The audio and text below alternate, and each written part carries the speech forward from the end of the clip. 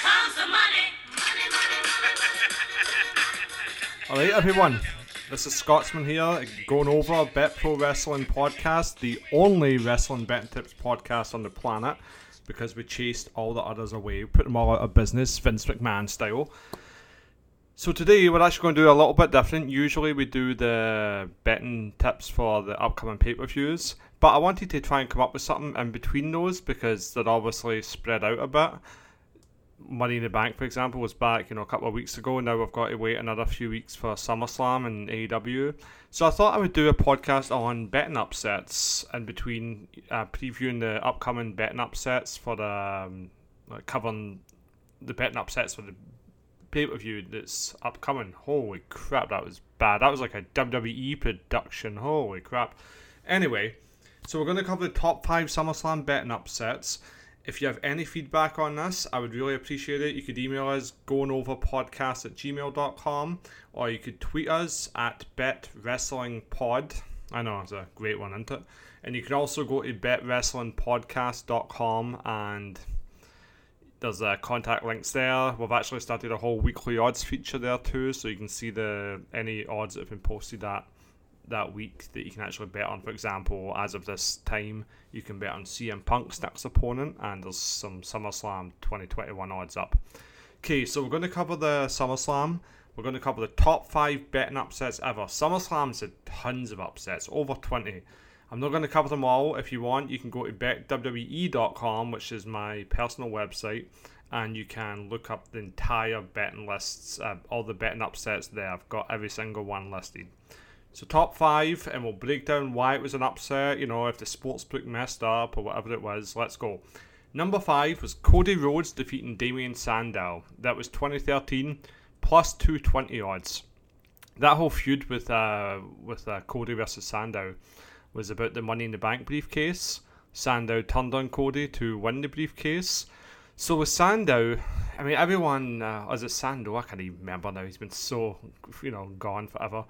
Anyway, with Sandow, he was the internet darling at the time, and everyone was so excited at him getting the push and so on, and so they expected him to, because he had the briefcase, they expected him to be built up strong to face, I think it was John Cena was the likely opponent.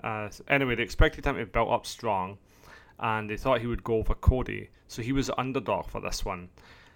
He was the favourite, and Cody was the underdog at plus 220. However, it's one of those things where it's like, what would you do and what would WWE do? If you had Damien Sandow with the briefcase and you planned to possibly give him the title, you'd want to keep him strong and into that.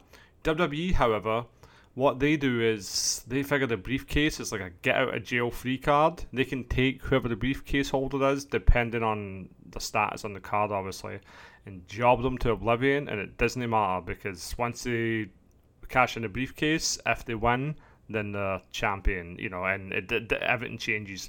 So that was the theory there, that they would keep them strong. Everyone was wrong. Included the sports books. Cody got the win. 5th biggest upset in SummerSlam history. Talking of internet darlings, it's weird to think about now. Dolph Ziggler, 2014, he was the number 4 betting upset at plus 290 odds to defeat when he defeated The Miz. So that was plus 290 and Cody was plus 220. Back in 2014, Ziggler was a big internet darling. It's really weird to think that now because everyone hates him, They're so tired of him. I've seen some of his comedy.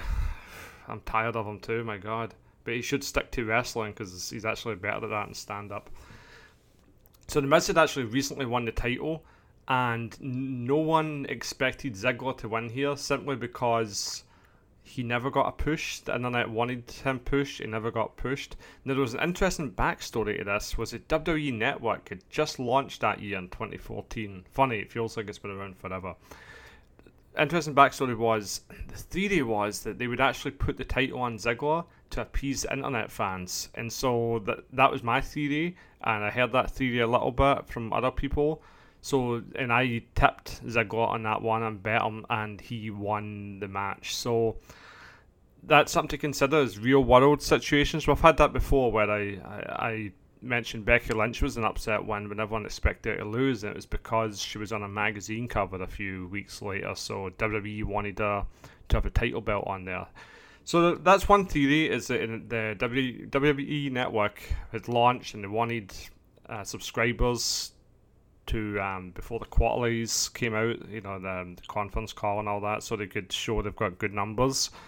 Whether or not that was the reason and they wanted to make the internet fans happy and support them, no idea.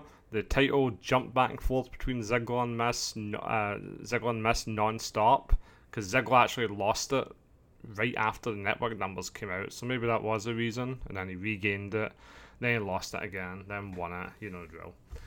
It's WWE, it's what they do. 2017, Jinder Mahal defeats Shinsuke Nakamura, plus 325 odds. So this is another one where there's a backstory to it. Jinder was given the WWE Championship, and the reason for that, many thought, was that because WWE were going to do a big tour or show in India, they wanted Jinder to be champion there. So that makes sense, right? Then the event apparently got cancelled, so everyone expected WWE to right the ship and give Nakamura the belt, basically, because there's no reason for Mahal to have the title belt if they're not going to India. So Nakamura became heavy favourite after that. Anyway, Jinder ended up retaining, so it shows that it was like potential real world situation, didn't work out. The whole India thing ended up, they went to India back in December, but Jinder actually already lost the belt then, and when they were in India, if you remember, he got defeated cleanly by Triple H. Yep.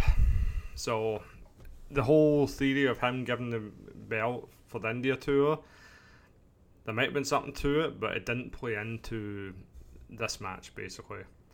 Number 2 upset, plus 550 odds, featuring Jericho defeating Enzo and Big Cass. This one, no one really expected Jericho and Kevin Owens to win. This is 2016 to say that. No one expected him to win. They were just thrown together, two guys who kept fighting, feuding, couldn't be consistent.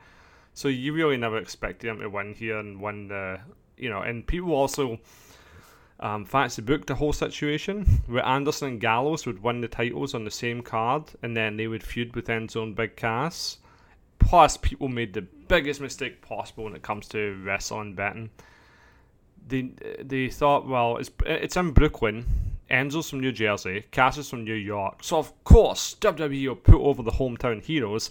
But if you know anything about WWE, you know that they bury the hometown heroes in the hometown more often than not. It's outdated booking policy of getting heat for the return trip that makes zero sense whatsoever in this day and age, but it is what it is. Anyway, hometown heroes, two thrown together singles wrestlers, plus fantasy booking, which is always a big mistake people make when it comes to betting. All that, and didn't mean jack, because Jericho defeated Enzo and Big Cass. Finally, the biggest betting upset, plus 700 odds. So you bet $100, you win $700. 2016. What do I say? Always bet on Charlotte. That's what you should have did here. Charlotte defeats Sasha Banks in SummerSlam 2016. I actually wrote in this one. Incredible price for Charlotte and just dripping of value. Just trust me on this one. 5 units. This is where having accounts at all the different sports books works. Now, if I say just trust me, that's kind of like a Vince McMahon guarantee, basically. It's my little wink wink to the readers. That's all I'm pretty much going to say about that, and now we'll cover what exactly happened. Sasha Banks was planned to retain the title belt here. Unfortunately, Sasha actually suffered a severe injury to her back, and so they had to do the title switch so she could take some time off. Now, that information was not actually available anywhere on the internet. Dave Meltzer didn't have it in Observer or on Observer Radio. PW Torch didn't have it. PW Insider, no one. It was not publicly known. So this one was a huge shock to the viewing audience and so on. So it was basically only a few people inside the company knew, and no one leaked the information, or they leaked it and the people who received it decided not to publish it. So anyway, that was it. This was one where a real life injury actually caused a change, caused a betting upset. We've seen it happen a few times over the years. Now, not going to say I knew about it beforehand, but I did say, hey, 5 units, trust me. And in case you're wondering, Banks ended up actually not requiring surgery after all, and so her time off was less than expected. I think it was like 4 weeks, maybe 5. Anyway, she ended up winning the title back off Charlotte on October 3rd. So that is the 5 biggest betting upsets at SummerSlam ever. Just to run through them again. Cody Rhodes defeating Damien Sandow at 2013, plus 220 odds. Dolph Ziggler defeating The Miz, 2014, plus 290 odds. Jinder Mahal defeating Shinsuke Nakamura, 2017, plus 325 odds. Jericho defeating Enzo and Big Cass, 2016, plus 550 odds. And then the biggest SummerSlam upset ever, always bet on Charlotte defeats Sasha Banks, 2016, plus 700 odds. So that's a good one. There was a lot of different reasons for the upsets. You know, you've got an injury, you've got people just not getting WWE booking, you've got the whole India thing with Jinder that didn't end up being a factor. You've got the potential Dolph Ziggler winning to appease the smarts. I don't really think that was the case in hindsight. It was just, hot potato time when you look back at how the title jumped over and over again. So, it could be in relation to that. People, the wanting people on the network knowing there's going to be title changes a lot and so it could have been a small factor. Anyway, that's it for me. You can subscribe to our podcast if you aren't yet at betwrestlingpodcast.com. If you have any feedback whatsoever, you can email goingoverpodcast@gmail.com or go to our Twitter at betwrestlingpod. And finally, if you want to see all the SummerSlam betting upsets that is, like Rusev defeating Jack Swagger was one, Paige defeating AJ Lee, The Miz defeating Apollo Crews, that was an upset, AJ Styles defeating Cena, all them. You want to see where they all land? BetWWE.com, it's on the homepage. That's it from me. We'll be back for SummerSlam 2021, where we'll go over the entire show, the betting odds, give you your betting tips, and then we'll be back for AEW All Out, which will be coming up in September. And we might even do something in between, depending on if the sportsbooks cover TV shows or not. Anyway, that's it for me. SummerSlam betting upsets. Hope you enjoyed. If you did, please share this podcast. Tell your mates, even the ones that don't like wrestling. Doesn't matter. Tell them, I bash wrestling on here, usually WWE. Get in there, whatever. Cheers. Thanks for listening.